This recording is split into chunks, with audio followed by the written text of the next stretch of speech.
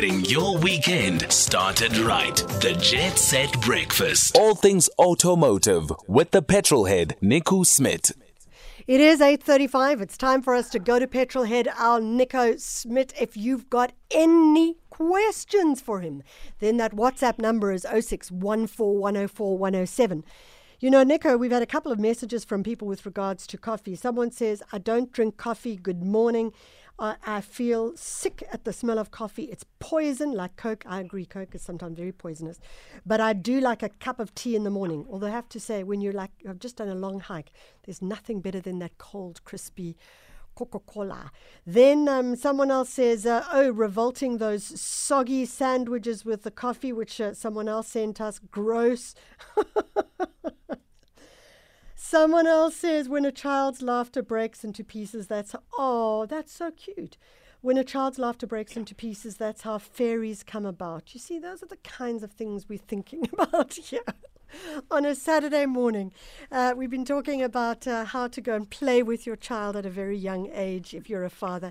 Nico, you are on the couch, and I'm imagining you've had your cup of joe. I've had my cup of coffee. Good morning. Yes, I can't imagine my day starting without.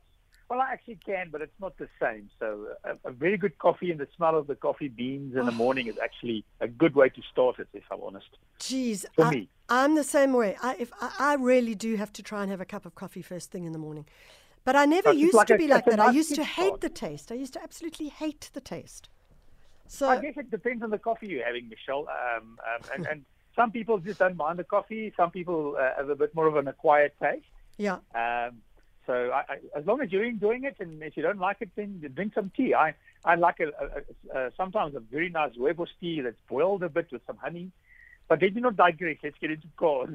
From coffee to cars. Okay, so Pal, what is going on in the world of cars? We've got a couple of questions for you, but we'll wait for you to crack out right away and let us know what's going on. Well, the thing is, I don't know.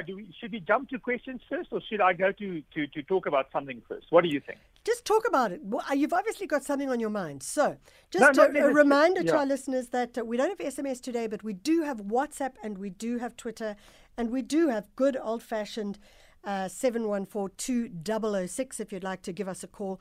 We do have a bunch of questions for Nico, but send in your questions now if you've got anything you'd like to ask him with regards to cars, to tires, to driving, to the petrol price.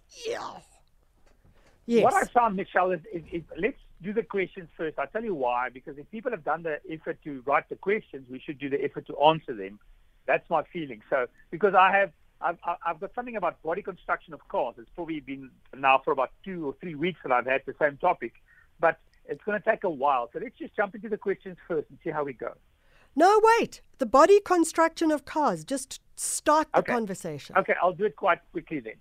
So cars actually have 3 types of body constructions that we use or that we have. The first one is what we refer to as a ladder frame.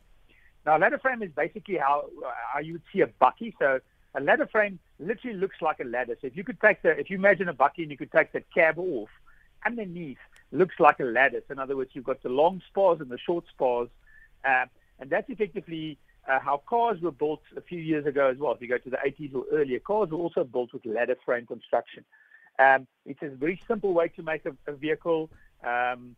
It's easy to fix if the car's been in an accident. Also very, very good for off-road vehicles. So it really works quite well if you look at a ladder frame, and also good for carrying a load. So it works really well for buckies, but not a lot of torsional rigidity. In other words, if you take a towel when it's wet, and you want to dry out the water, and you turn your one hand one way and the other hand the opposite way.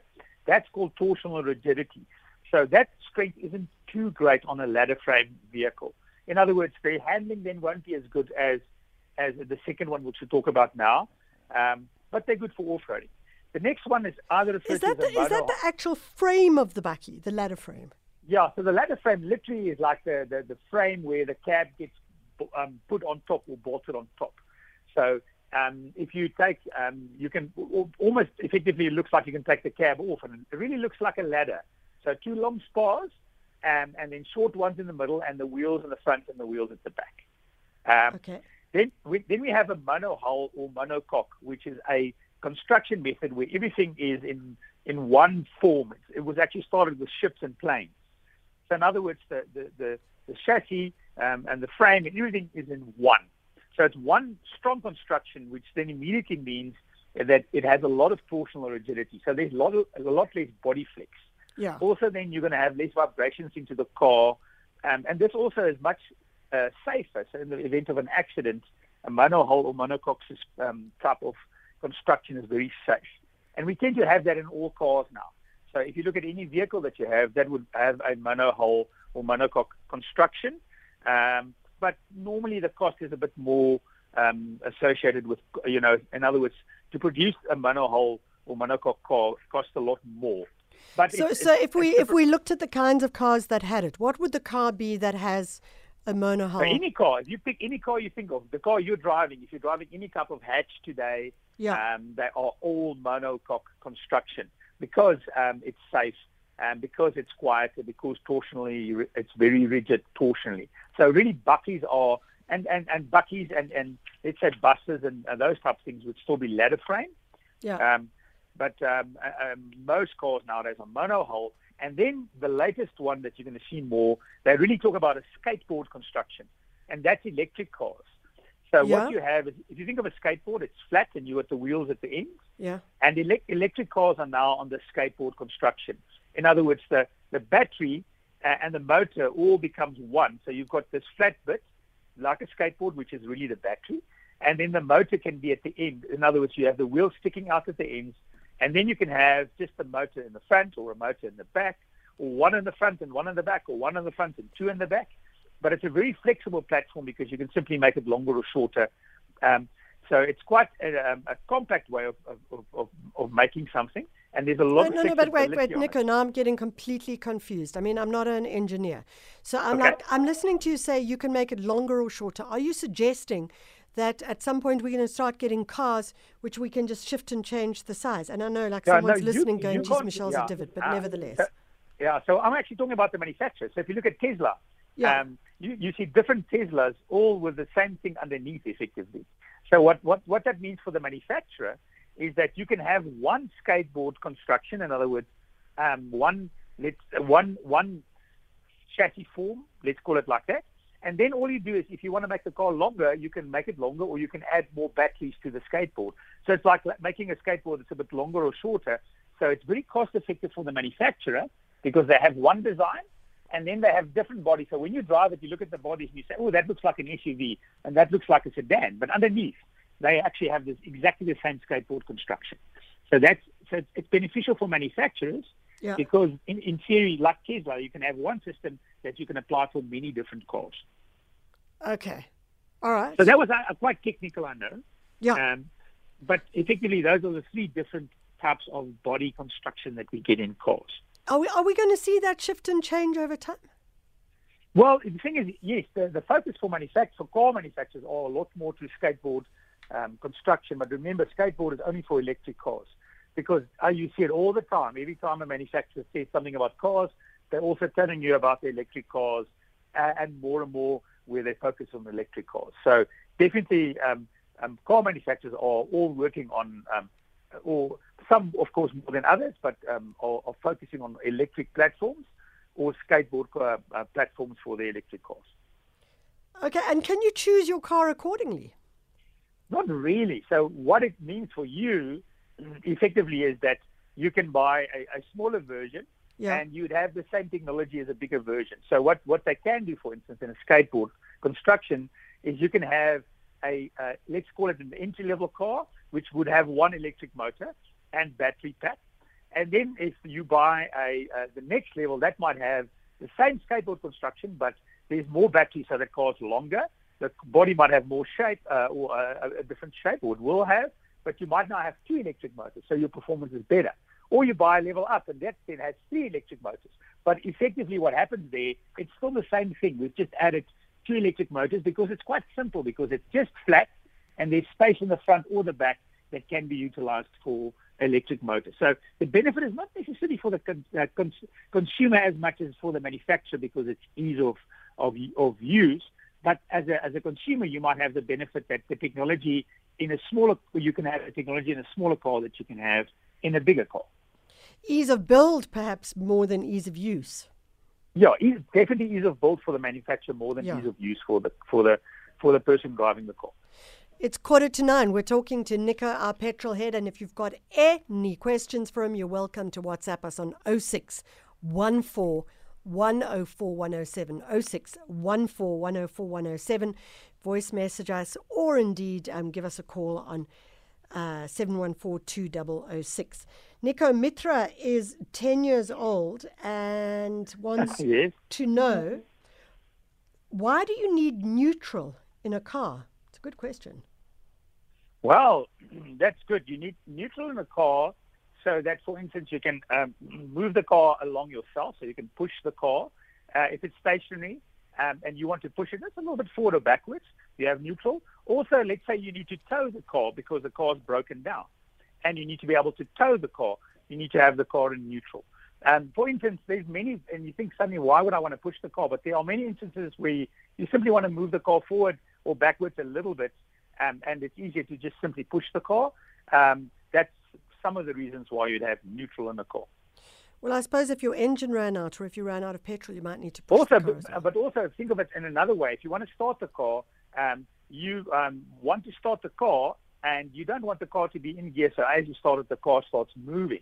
So neutral is also there so that you can get the car started or running without actually moving the car forwards or backwards. So you can start the car, you can start the engine, and you do whatever you want to do. Load people in, load things in the back, or whatever it is, so you can drive off, then selecting the gear you want.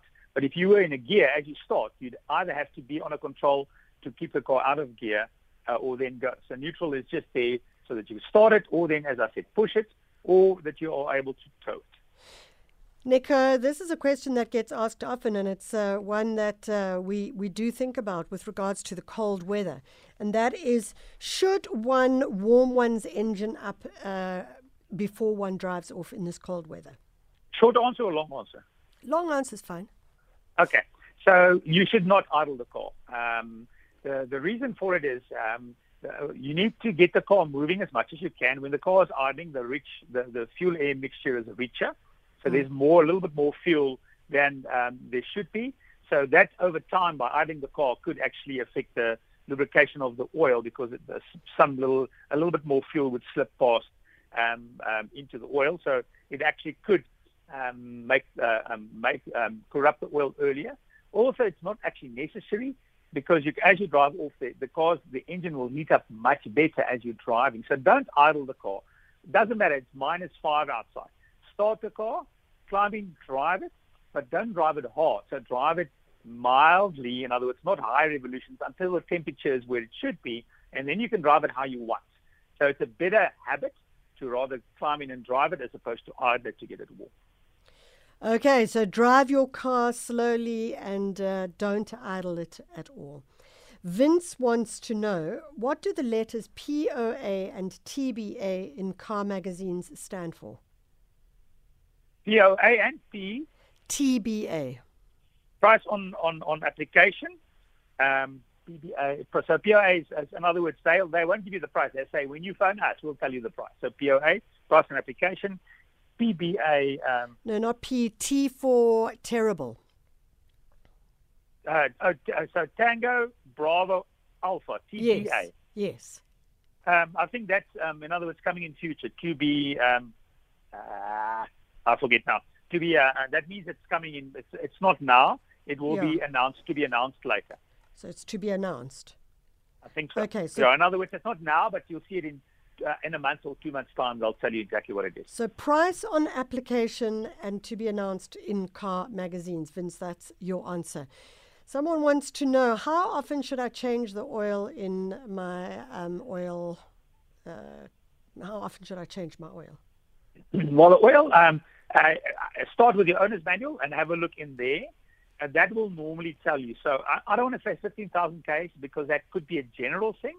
But some cars, some manufacturers' cars actually will say how hard was the car driven, and the car will tell you when it's time for an oil change. So generally people say about 15,000. Some cars can actually go to 30,000, it does depend on the type of oil that you're using in the car as well. So if you're not sticking to the recommended oil, that actually means that the oil service or you need to change the oil at a different time. So my advice is start with sticking to the oil that the manufacturer recommends in your car, even if it costs more, there's a reason for it. Then go to what the owner's manual says in when it's time to change your oil, but also remember that if you have things like a service or maintenance plan, that says, let's imagine again, because they're not all exactly the same, but let's imagine it says 1 year, 15,000 Ks.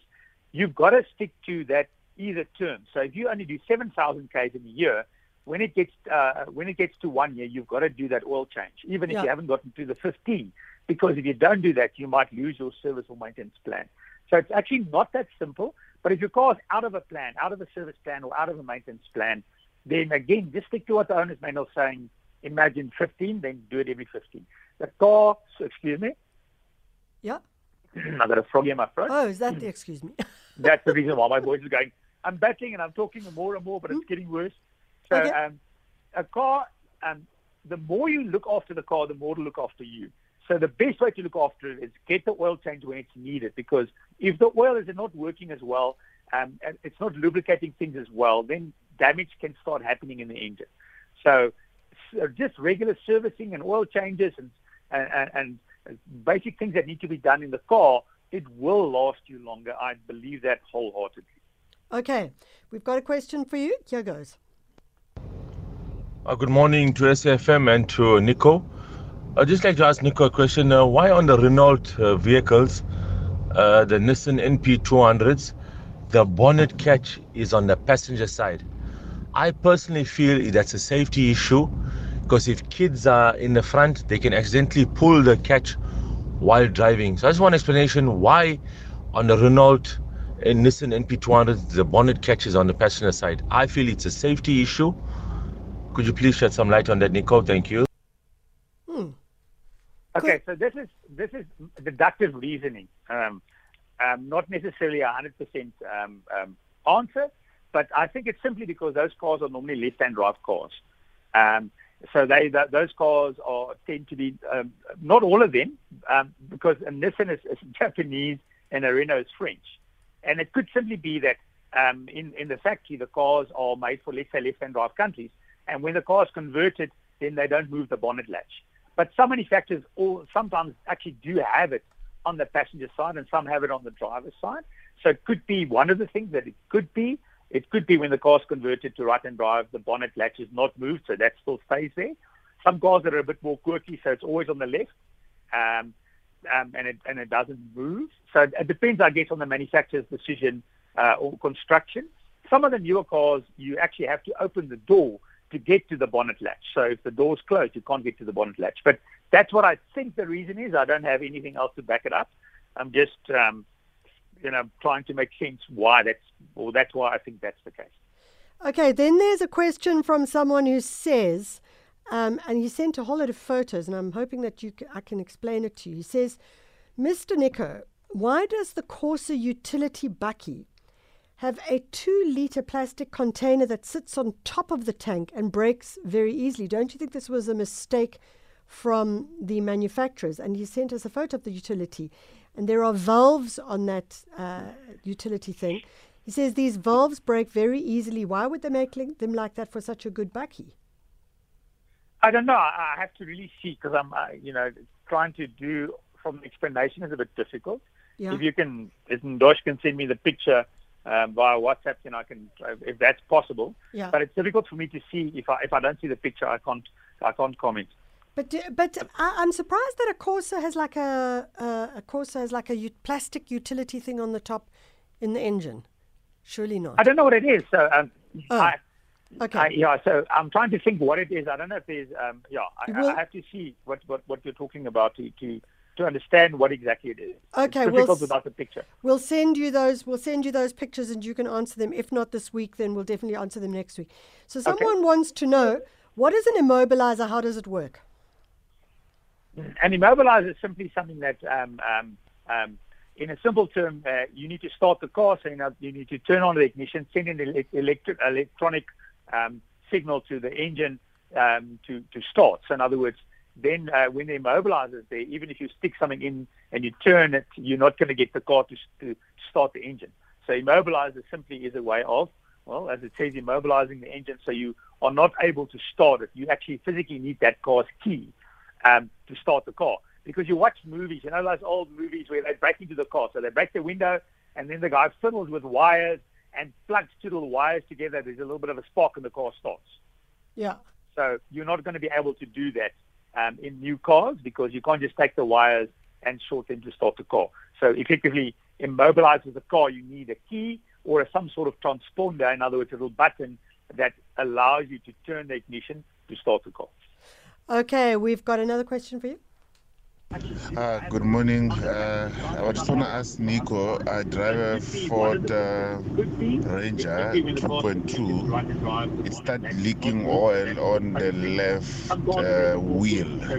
I took it to Ford. They said to me they don't know why, because the oil levels are there. The brake fluid oil is there. It's on proper. Now my fear is that should I continue driving, because they said they don't know what to tell me. What do you think, Nico? Leaking oil on the tire? Yeah, that's weird. There shouldn't be oil any close to there.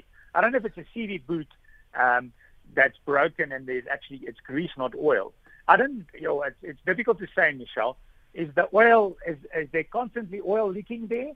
I'm trying to think what it could be, but I'm not. If I'm honest, I can't. So you shouldn't have oil on a wheel. There shouldn't be oil dripping on a wheel anyway. But they should take the car for a proper inspection. You should take the whole wheel off, and have a look inside the wheel arch. Is that covered in oil? That whole wheel arch, is there a little bit of oil that you maybe drive in other oil? In other words, you move the car through a puddle of oil. If there's oil leaking, there should be oil all over that wheel arch. And also, if it's oil leaking, the car is losing oil. So if you put in your dipstick and the oil level still stays the same, then it's a little bit odd. I'm not sure if it's oil or grease or something else. So you've got to go back and have it looked at, but let them take the wheel off and have a look in the inside of the wheel arch. And maybe somebody actually works on cars or Rangers and that's listening and actually have a better answer than I have, because I'm not 100% sure on this one, but it needs a proper inspection, definitely. Okay, let's go to another question. This is Derek from Mhlanga. Just 2 points. I think on the question of why is there neutral. Also, if there wasn't neutral, I think the clutch would wear out pretty quickly, because the clutch would have to be engaged all the time while you're in gear. Also, the TBA in the car magazine, I think, is to be advised. And lastly, I think it's important, personally, I think it's important just to idle your engine for about 30 seconds when you first start it, just so that the oil can get from the sump up into the engine and working parts. Your take on that, Nico? No, great, awesome. I mean, exactly that. So I like the fact that, of course, you need neutral, so the clutch is going to burn out. So nice, added onto that. What is TBA? What did you say? To be announced. Okay, great. I didn't know that, because I knew always they're saying, okay, that's coming in future, but thank you, to be announced. With idling, in my opinion, my car, I start the engine, get it in gear, and start moving off slowly. So I think either way, it does say not idling long. So don't go and sit for 5 minutes and let your car idle. Exactly. Let the car idle to get warm isn't a good idea. But if you want to wait 30 seconds before you drive off, no worries. But just standing there idling to hope the car will get warm is not a good idea, or not a good habit. Fantastic. So thanks for that. That's a nice note. Thanks for the added information. That's awesome. Nico, we're going to leave it at that. Someone has asked about a noise in their Ford Fiesta with a noisy fan, but the Ford agent says they're saying there's no one at the workshop. Well, could a noisy fan be the timing chain? What? No, the timing chain is somewhere else. A noisy fan and a timing belt or timing chain are two separate things. So no, okay. I don't think. But again, I don't know what the noise is. So maybe it's difficult to guess what the noise is. You've got to have it checked out. So go somewhere to have a look. Why is it making that noise? Because what you think is one noise could be a different noise. And if there's a noise that wasn't there before, rather have it checked out, because that noise might actually get worse. Yeah, exactly. It's 9 o'clock. It's time for the news. Good morning.